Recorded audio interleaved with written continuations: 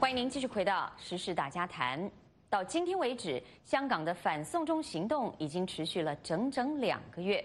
根据香港警方所公布的数据，这2个月来，警方使用了1800发催泪弹，逮捕了589人，其中年龄最小的只有13岁。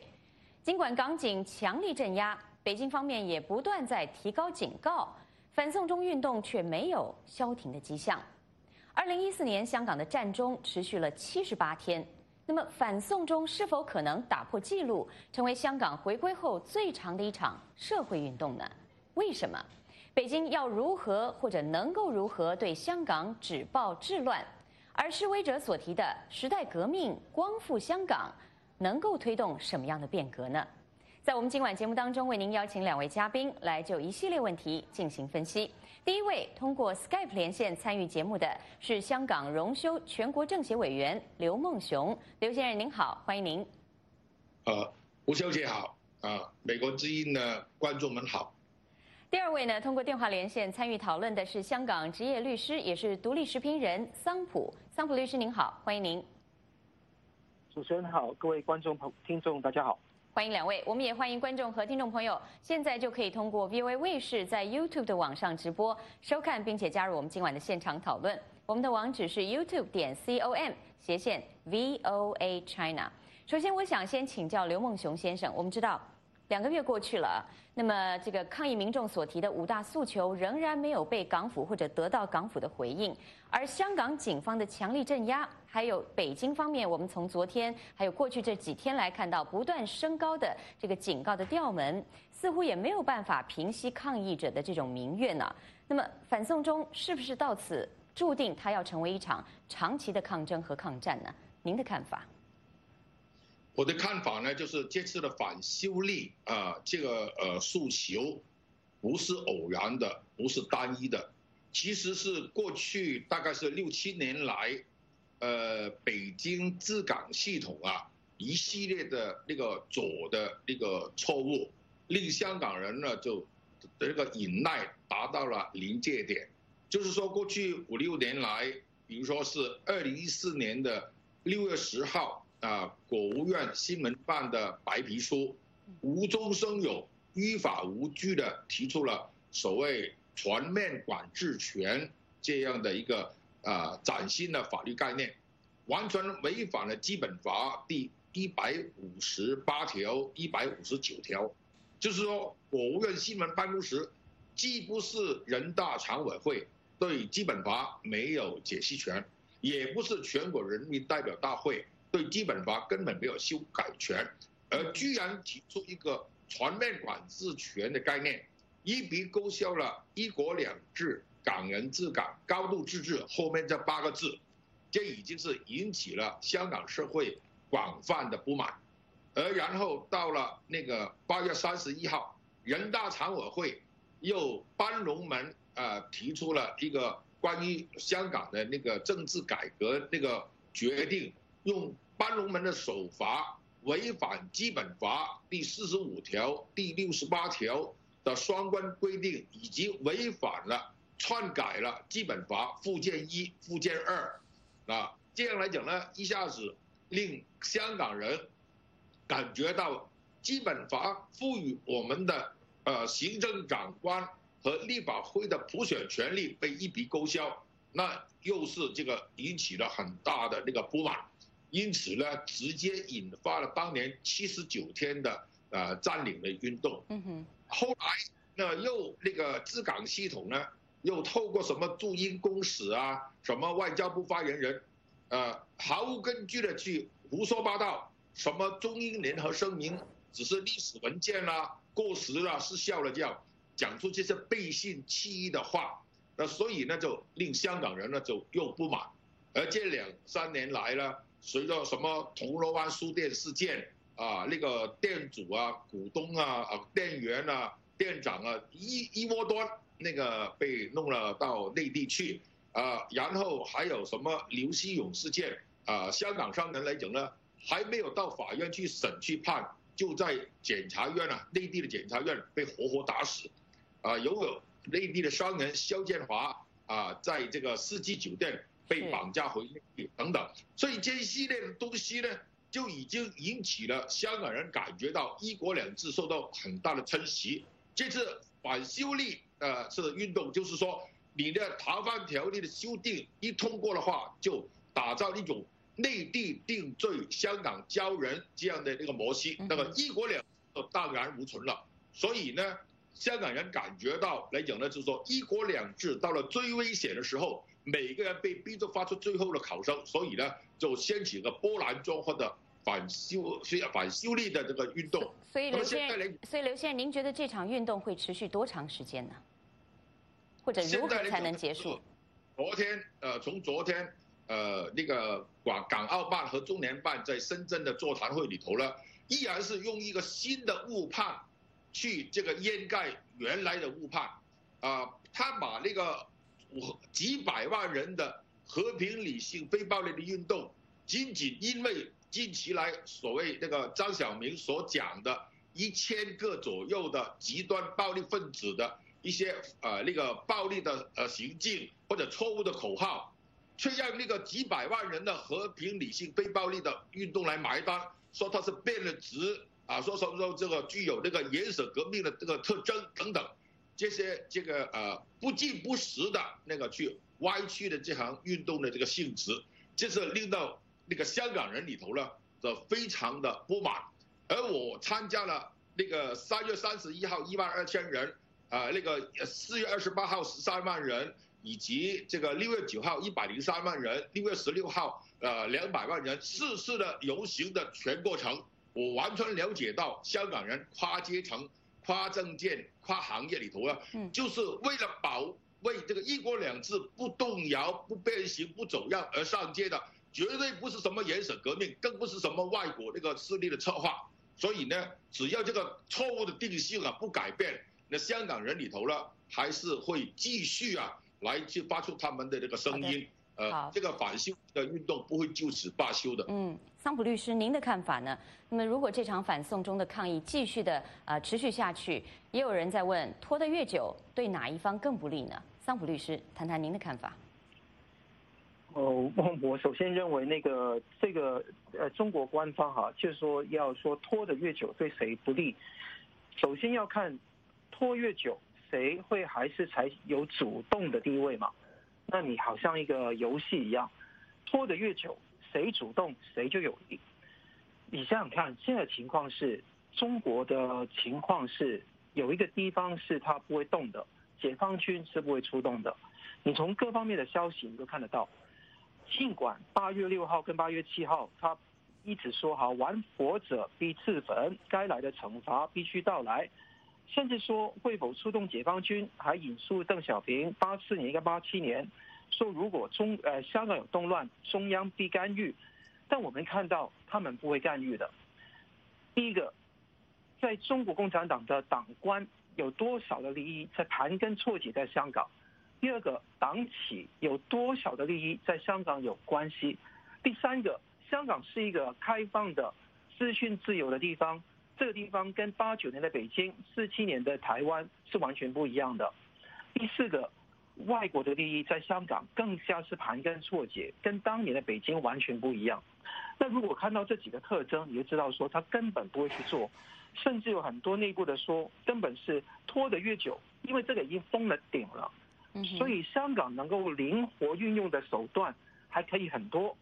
可以有时候是那个游行示威，有时候是善罢不合作运动，有时候呢是根本是一个快闪式的冲击。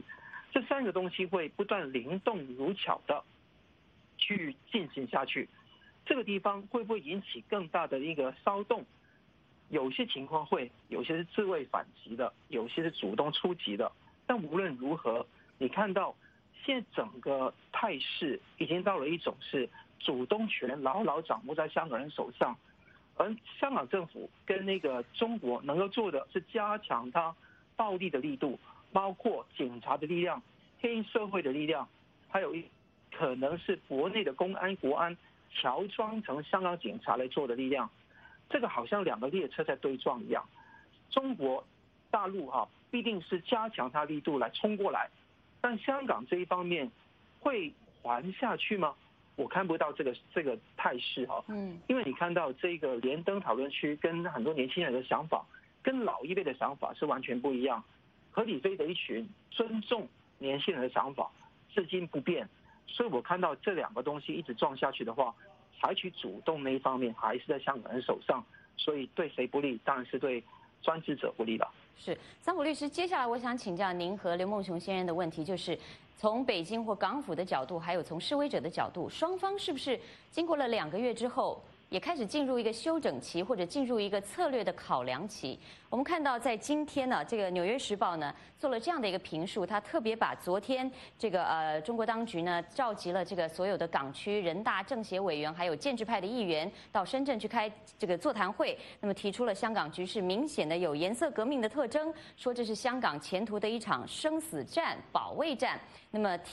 明显提高了这个警告的调门。《纽约时报》是这样的谈的，他说，这是一种含蓄的威胁，也是在承认自己的软弱。世界上最强大的政府之一正在采取行动，好像如果他对民众的要求做出让步，他的根基就会遭到动摇。中国看上去如此脆弱，只有真正的威权政府才会这样。我想先请桑普律师来谈一谈啊。北京方面在经过了2个月，看来没有办法平息香港民怨的情况下，是否可能改变他们的策略？这个完全是以这种所谓的这种文攻，然后或者是改变舆论的这样的一种角度来做，或者制造白色恐怖。那么真正的通过暴力来这个镇压香港，这条路看来是越来越远了。您的看法呢？肯定是文攻武吓都有。一方面，文攻他把香港分成3类人，一类是被裹挟的一些善良的市民，一类是冲在前面的年轻人，一方面是怂恿啊，就是这些外国势力啊、境外势力等等，就用这一种标签的方法，胡乱的乱贴标签，错误的贴标签。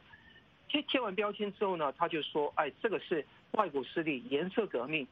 我告诉大家，颜色革命，如果你说的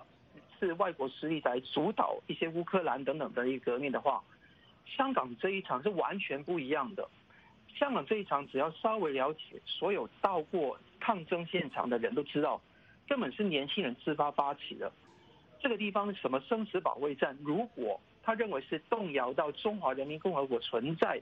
的生死保卫战，它严重了。我们现在整个700万香港人做的是为了香港而做，而不是为了14亿的人民来做的事情。为了700万香港人来做的东西，的确啊，是真的动摇了现在这个专制的一个社会。所以你看到现在讲的光复香港啊，或时代革命，甚至说涂抹那个国徽，甚至丢了2次那个国旗到海里面去，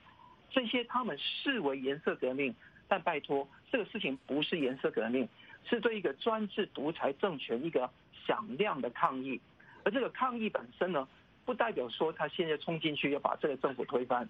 而是说现在对一个政府已经缺乏任何的认受性，任何的执政的一个正当性了。所以这个地方我们的运动所谓的5大诉求可以综合为3个东西：反送中、反暴力跟反专制。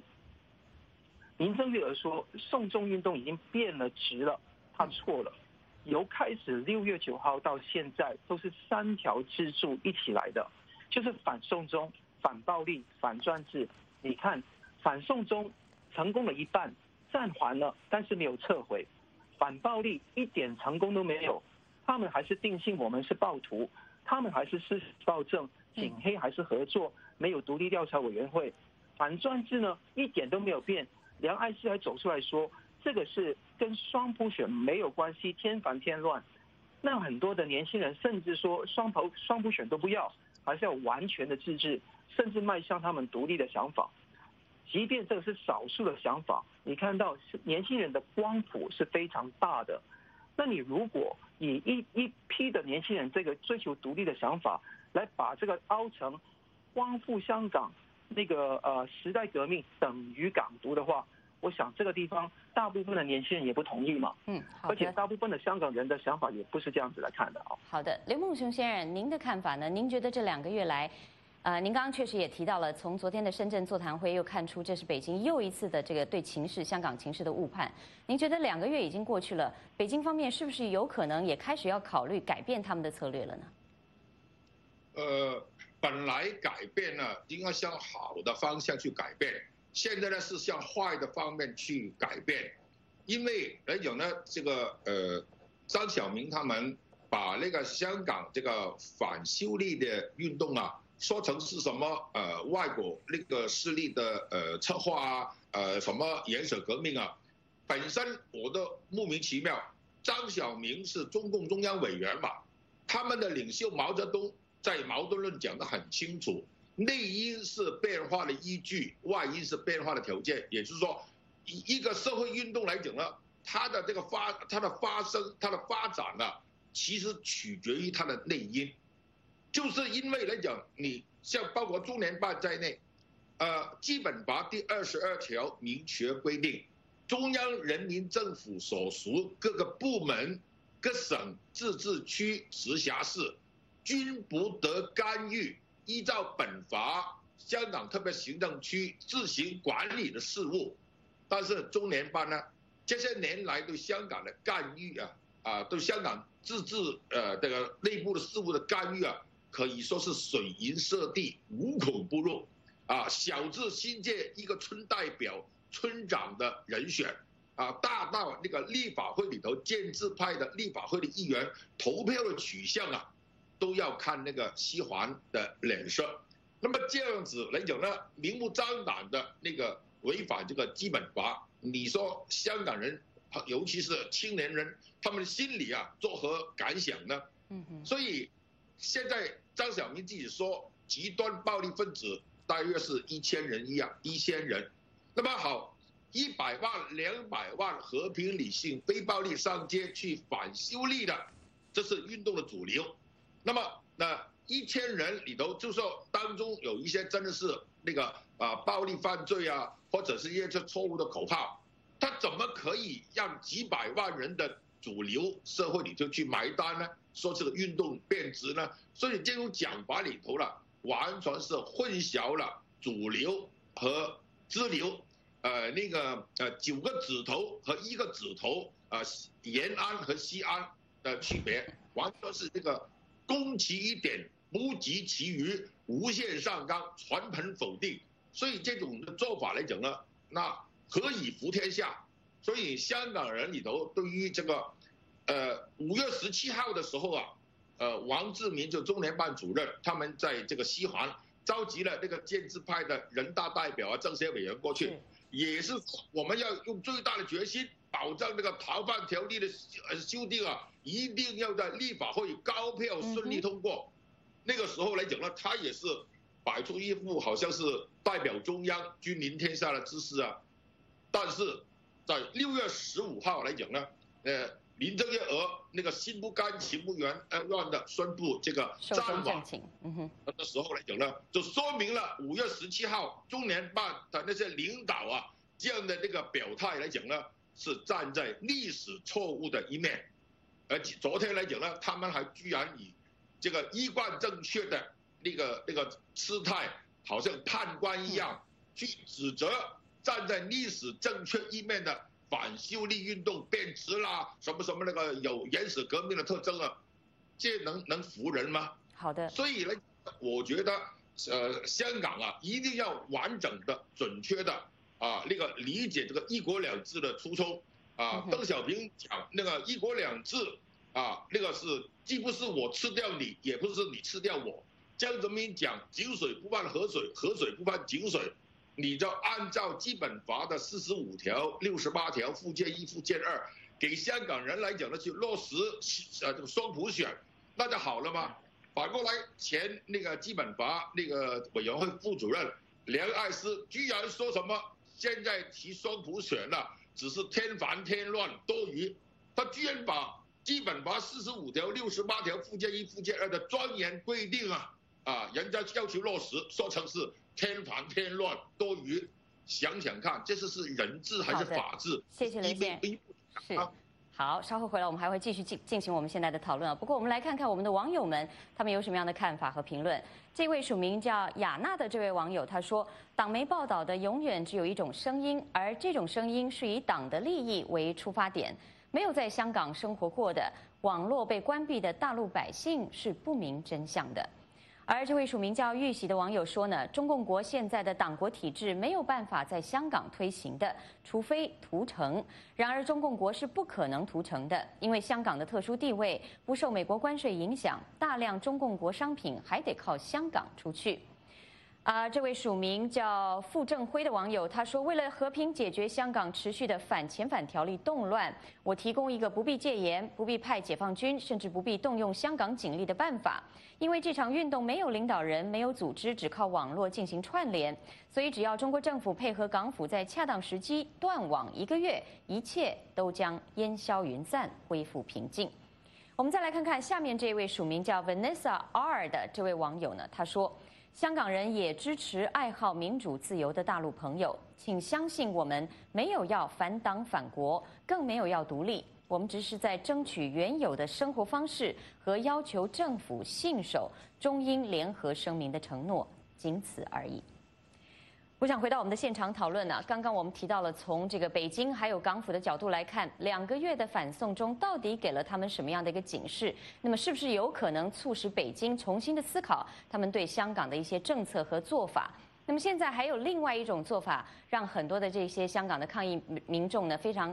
担忧的，就是所谓的白色恐怖。我想先请刘梦熊先生跟我们谈谈。我们刚刚提到了这个香港浸会大学学生会会长方仲贤，他因为购买了镭射笔，那么被警察以这个藏有攻击性武器给逮捕了。那么在今天下午是获释了，但是呢，这些消息还有陆陆续续，我们刚刚提到被逮捕的500多人里面有数十人是被控以暴动罪来这个起诉的。那么是不是能跟我们谈一谈这个所谓的这个香港司法系统里是不是存在对这些反送中抗议民众的白色恐怖呢？那么这样的一个策略有没有可能成功？我觉得那个警方这个的前天晚上那个把购买这个关心笔的那个浸会大学学生会的会长方仲贤这样去逮捕，的确来讲呢，就让人家感觉到来讲呢，太牵强了，好像是欲加之罪，何患无辞这样。那么这也是司法什么呢？司法1983年的时候，大陆有一个那个严打运动也是说从快从速从严来讲呢，去这个那个去这个逮捕那个去找法办的这样。完全是用一种运动式的那个方法，而不是经常性的、季度性的来讲去整顿治安。所以呢，现在就是说内地那个公安那个运动式那个去办案那个这样的手法也传染到香港来了。最重要，香港的警方里头令到香港人里头对他的评价为什么会一落千丈呢？就是7月21号的晚上，在元朗发生了那个那些黑社会白衣人无差别的对无辜的市民进行那个恶毒的那个殴打冲进那个车站里头，冲进列车里头，不分男女老少，就是这样来的那个狂打那个狂骂。所以呢，这种就完全是用恐怖袭击。但是呢，结果那个39分钟之后这个香港警方来到2个军装的那个一看来讲呢，又扭头就走。结果呢，长达几个小时那些黑社会这个肆无忌惮的那个来讲呢，去这样那个去坑害那些市民。这种严重的恐怖袭击比暴动还要严重。结果呢，警方只是那个抓了20来个人，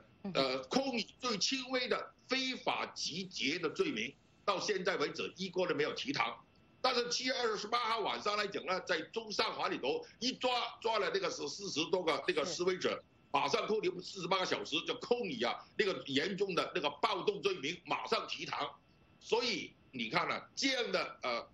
一个松一个紧那个对谁亲那个对谁仇，所以这是一目了然的，令人家就产生了警黑就警察黑社会勾结的这种疑云。那么这个是也摧毁了林郑月娥政权里头统治这个合法性以及他的道义，荡然无存。所以这就是说，那个政治问题不是政治解决，而是那个抛给警察做来解决了，就是造成的恶果。桑普律师，给您大概1分半左右时间，请您谈一谈这个现在香港的示威群众最担心的所谓白色恐怖，还有刚刚有一位网友提到说，这个港府只要适当时机断网1个月，反送中就要烟消云散了，您怎么看？我觉得那个网友根本是麻木不仁。我们断网1个月，他是不是断气1个月呢？很简单，断网1个月，你要我们的人民，我们香港人跟中国内地的人的自由程度一样吗？这个不可思议。我有2个地方我要声明的。第一个，我跟什么1000名极端暴力分子，你告诉我是谁？没有这些人。极端暴力的只有警察，只有暴政，没有暴徒。我们全体的，无论是勇武还是何理非的，都是不分化、不割席。第二个，我捍卫人权。1国2制，如果有利于人权，我们就捍卫；不利于人权，我们就抛弃，就这么简单。这个事情我们是很清楚的，全香港人都知道人权高于主权，所以我们知道这个地方是我们所有抗争的主要的目标。现在看到这个局势，白色恐怖这么弥漫，我们要不要转变策略？我第一个呼吁何理非跟勇武的分开来做，兄弟登山，各自努力。勇武都已经达得一个很重要目标，使得极限施压底下，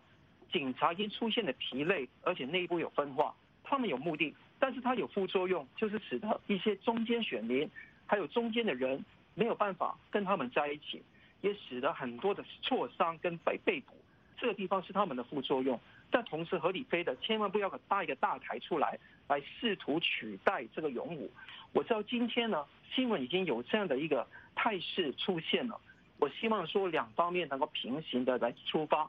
机动灵巧的波浪式的去做这个运动，这个就有可能以拖来代变，拖对我们有利而不是不利的。是，稍后回来我们要继续请桑普律师来跟我们说明，从示威者的这个角度来看呢，他们的策略是不是确实也在出现一些变化和改变呢？那么我们继续再来看看网友们有很多不同的看法。下面这位署名叫荀小泽的网友他说：“我是北京的，感觉香港暴动就像茶余饭后的笑谈。哪个政党可以管理好14亿人口？我们经济还不够发达，文明素质还没达到一定高度，放开舆论和网络自由的结果就是一片混乱。”那么下面这位署名叫布朱莱泽的这个网友呢，他说，港府用冷暴力、用黑社会、用公权力不断打压市民的正当诉求，以至于整个社会充满了暴力之气。网民陆维奇他的看法是，面对独裁集权的政府领导人，各个民主国家为什么不对其制裁？比如林郑月娥的香港特首如此集权暴力对待香港民众，英国政府为什么不对其及家人开除英国国籍、驱逐出境，永不得进入？而这位署名叫鱼次郎的网友他说，从这2个月来中国乱成一团的反应可以看出，中共根本就没有能力同时面对多方挑战。美中贸易战，他们耍赖举棋不定；香港人不满，他们也不知所措，只能推给港府，一天拖一天。加上他们又要顾及台湾的总统大选，为了不造成他们的亲中势力崩盘，他们也不敢像以前一样耀武扬威。世界各国在等待机会，随时要对中国出手。另外，我们再来看看下面这位署名长得帅不如跑得快的网友说：“欲加之罪，何患无辞？香港已经没有程序正义，连怀疑都可以随便抓人，跟大陆没有什么区别。”那么我们回到现场，刚刚桑普律师您提到了这个，我们从这个从反送中的示威者的角度来看，那么也有很多人说，经历了2个月之后呢，这些示威者是不是也开始进入了一个休整期？我们看到台湾的中央社引述了这样的一段话，这是理工大学社会政策研究中心主任钟建华，他说，整个运动历经了2个月，抗争者感觉疲累，需要短暂的回气，这是很正常的。那么连日的冲突过后，示威者往后可能要想办法，怎么样把矛头重新的指向政府高层，而不是警方。那么示威者更应该要谨慎的来应对，重新思考运动的策略，来重新出发。桑普律师，您怎么看这样的看法？请您简单谈一谈。桑普律师，您还在线上吗？有，我还线上还是。我觉得现在的情况是，有些老人家是很疲累，需要回气。年轻的一代根本没有疲累，也没有回气，他们有疲累，但是你看看昨天在太空馆外面，他们很快乐啊，所以他们有需要回气吗？已经回了气了。所以我跟你讲说，这个是一个世代的一个分别，而这个世代的分别，我希望不要传递一种世代主义出来。你看到有些人利益很好，他们希望那个年轻人受到保护，那个本意我们完全能够体贴体谅。但是你知道说，现在情况不是来退的时候，这个退此一步，这个是无死所，这个问题是非常严重的问题。如果我们今天完全停止这一些冲击，而且改采游行示威和平集会一次又一次的那一种罢工来做这个事情的话，我相信这个会掉入了当年雨伞运动同样的一个情况，就是这个疲累会更严重。我想，比方钟建华还有其他合理非的人士，我也是其中之一了。我也是支持和平、理性、非暴力。但当然，有些人在做这个时候，如果你要他们退场，我们能够提出有更好的方案来达成了5大诉求吗？如果我们没有更好的方案的时候，人家采取这种极限施压，起码达到一个合理非没有办法达成的目标，就是让这个警察内部有分裂。如果钟建华说要对抗红跟官，就是共产党跟那个什么港府，而不是要对抗那个警察跟黑社会的话，我想问，如果德国的人当年你就对抗党卫军好了，不要对抗希特勒，或者你对抗希特勒好了，不要对抗党卫军，这个说法是说不通的，因为这个说法是等于说鹰犬就是在希特勒的底下去做。等于现在共产党也好，林郑月娥也好，有一批香港警察，还有一些所谓的强大正义力量，就是那些黑社会了，来帮他们去砍人、来镇压、来开枪。这种事情，如果在街头，你就知道说，你不对抗他们，对抗谁啊？吹冷气的难道要走去他们去暗杀他吗？不可能吗？不可思议吗？那如果不是暗杀他，我们能对抗就是我们面前的敌人，就是当年的党卫军，现在的香港警察吗？所以我想说，很多人应该有一个比较在地的思考，想想看，年轻人所做的是完全合情合理的，他们未必合法，他们也承受着这一种不合法的检控。那现在要求他们撤控，是因为这个是政治事件，根本不是一个法律问题，是这个原因啊。但是我想说，我不希望有一个新的大台合理非搭起来想取代勇武，兄弟登山各自努力，也互相扶持，这个才是摆脱失败主义的良方。好的，刘梦生先生，您的看法呢？您是不是也赞同桑普律师所说的？虽然现在香港的社会，我们知道，特别经过85的这个3罢之后，香港社会似乎也有一些不同的声音。那么认为这场反送中运动已经开始严重的影响了香港社会的运作。那么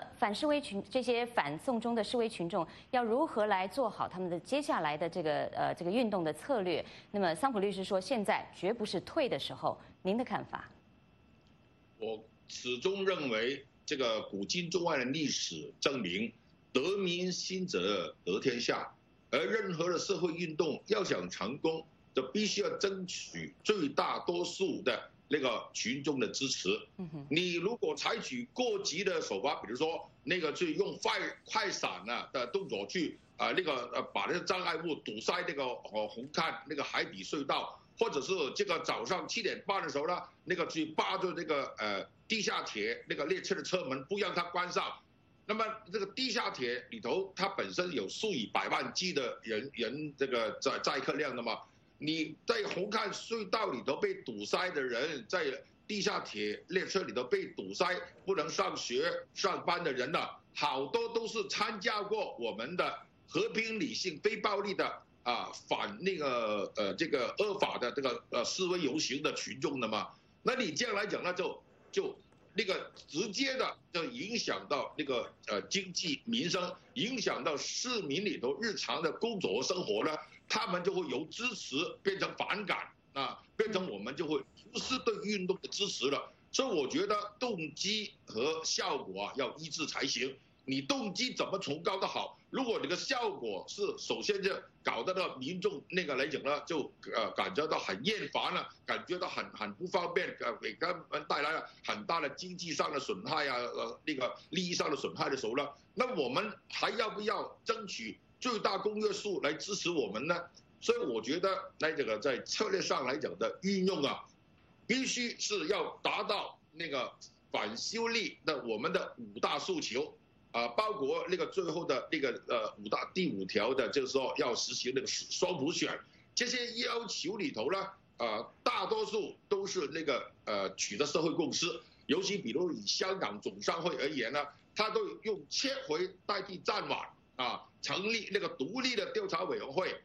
问责的官员要下台，这3条来讲呢，他们也完全是支持的。很多公务员包括那个律政司里头的检察官高级检察官以及那个他们那个系统里头的律师，都是支持的。35个前任的高官，4个前那个行政会议成员，他们都是支持的嘛。这我觉得来讲呢，有一些是属于社会最大公约数的，我们要集中在这些目标。把矛头对准了破坏1国2制的罪魁祸首林郑月娥的这个独裁的政权，他们以权力的傲慢里头去漠视民意，与民为敌。我们应该要把这个焦点聚集在这里，这样才能到最大多数香港市民和世界舆论的支持。好的，我们再来看看我们的网友们有什么样的看法与这个反应啊。这位署名叫 China Has Free 的网友说呢，香港可以暂时收一收了，闹了2个月，各阶层都很疲惫，压力越来越大，暂时停一停，把司法这块解释清楚。而这位署名张思想的古拉格的网友说呢，共产党试图控制香港的一切，他控制香港选举，香港人忍了；他控制香港的媒体和舆论，香港人又忍了；他控制了香港的经济，香港人还是忍了。可是共产党对这一切都不满意，他还想控制更多东西，他想把香港打造成和新疆一样的人间地狱，香港人忍无可忍，所以超过上百万香港人走上街头，他们是为自由而战，香港人民加油。而这位署名叫 XMP 的网友说，最恐怖、最令人心寒的是，港民曾经为内地的民主活动尽力声援，而港人的民主活动却受到内地民众的漠视和谴责。于次郎这位网友说呢，中国共产党2个月来一直停留在装聋放狠话的阶段，表示他们完全没有能力同时面对各方挑战，更没有能力解决这些问题，都是中共一手挑起的，没有自知之明，造成问题会越来越多。还有这位署名叫邓新华的网友，他说，持续的反送中街头抗争运动让中共如坐针毡，发动宣传机器，把理性抗争的青年学生描绘成暴徒，把元朗黑社会、福建帮宣传为爱国爱港人士，还大力的力挺。所以没有翻墙、不了解现场实况的大陆人，被中共舆论所左右，用宣传武器来阻挡香港民主抗争运动向大陆蔓延。最后，我们再来看看这位署名叫鱼耳朵的网友，他说，以前中宣部的文章大多埋怨现代香港青年数典忘祖，缺乏爱国教育，言外之意就是英国能殖民你，我就不能殖民你。香港人的不合作运动没有让中共得到殖民的快感，所以就说什么香港青年无政府主义等等。其实他们不知道，无政府只是一个不可持久的状态，显然是模糊了不合作运动和无政府主义的概念。那么继续，我们回到我们节目的现场讨论。在这里呢，我想我们节目剩下最后的5分钟，我想请2位嘉宾各自用1分半左右时间来做一番总结啊。刚刚也有网友提到了香港民众的这一次的这个示威抗议游行，在中国呢引发了很多不同的反应。很多人认为这可能是因为受到中国官方的一些舆论的影响。那么在今天，在社交媒体上就有这样的一封信在流传着。这封信呢，署名就是写着"香港抗争者致内地同胞书"。我想念一段这其中的一段文章，然后也请2位嘉宾为我们谈一谈，香港民众通过这一次的反送中，他们能够推动的是什么样的一种变革？那么在中国的民众，他们到底对这场运动有什么样的误解？那么如何的来让他们了解这个香港抗议的这个真实含义？在这一段这个同胞书里面，他写到，这场抗争把香港体制里的贪污、腐败和公权力不受控制和法治的崩坏一层接一层的揭露。也许在多数的内地同胞眼里，我所说的一切都是谎言。可是为什么我们依然要站出来？就如89年那天风和日丽的白昼，在北京踏着自行车的年轻人所说的，因为这是我的职责。我衷心祝愿身处内地勇敢的自由民们，还有广大的内地同胞，希望与各位在某一天能够在真正自由的中华国度中相拥再会。我想先请刘梦熊先生跟我们谈一谈，您觉得这场香港的反送中给整个中国地区、给香港带来什么样的一些影响和可能的变革吗？我呢认为就是说，在香港这次反修例的运动啊，我有幸见证了历史，也参加了写历史。4次反修例的游行，我全程参加。头2次我举的标语牌是保卫一国两制，后2次就是103万人和200万人游行呢，我举的标语牌是守护一国两制。我想这才是我们香港人的主旋律，我们的运动的核心的诉求。我们就是说逃犯条例修订，让我们一国两制变成一国一制。所以呢，我们是触犯到我们本身最真实的免于恐惧的自由。所以在这个层面上来讲呢，我们当然是为自由而战，为一国两制不动摇、不变形怎样而战。好的。好，我们来看看这位网友文辉所说的，然后我们就交由桑普律师来做一个总结。他说，建议香港诉求改成争自由、争民主、争民权、争平等、反霸凌、4争1反的诉求，估计这在大陆才会得到内地民众的呼吁，这场运动才会在全国得到响应。我想桑普律师同样1分半时间，请您谈谈您的看法。这个4争1反说得很好啊，基本上这一次的整个行动呢，就是刚刚说的反送中、反暴力、反专制啊，我觉得这个是5大诉求的浓缩版啊。如果人家问你什么叫5大诉求，哇，洋洋洒洒说了1分钟，不必要。9个大字：反送中、反暴力、反专制。为什么反送中？我们要捍卫我们的人权跟自由啊，不见了。反暴力是生命跟身体的重要的人权的部分呢。什么能够保护生命、身体跟自由？就是我们有个民主的制度、法治的制度、尊重人权的制度，所以我们要反专政。正是因为这个原因，我们才做出来。很多国内的朋友了解香港的，就千万不要理解成为只是香港人的事，或者香港人在港独分子，有些甚至说句什么港青是匪青之类的，不要做这种谩骂式的东西，冷静的看清楚，我们争的是人权。我们争自己的人权，就是触动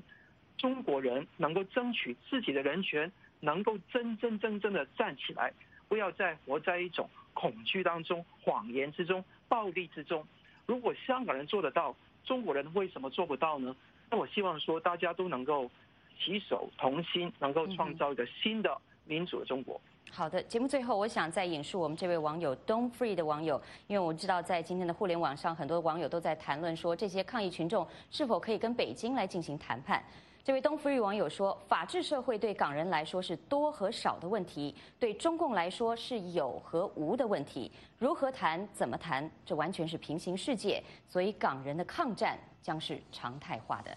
我们今晚时事大家谈的讨论呢，因为时间关系只能进行到这里。再一次感谢2位嘉宾刘梦熊先生还有桑普律师来到我们今晚的节目当中，也感谢观众朋友您的网上参与。时事大家谈是自由论坛，嘉宾、听众、观众所发表的是个人观点，不代表美国之音。明晚的焦点对话要和您探讨的是，强势来应对贸易战，到底是削弱还是强化了习近平的地位？也欢迎您按时收听收看。祝您晚安，我们下次节目再会。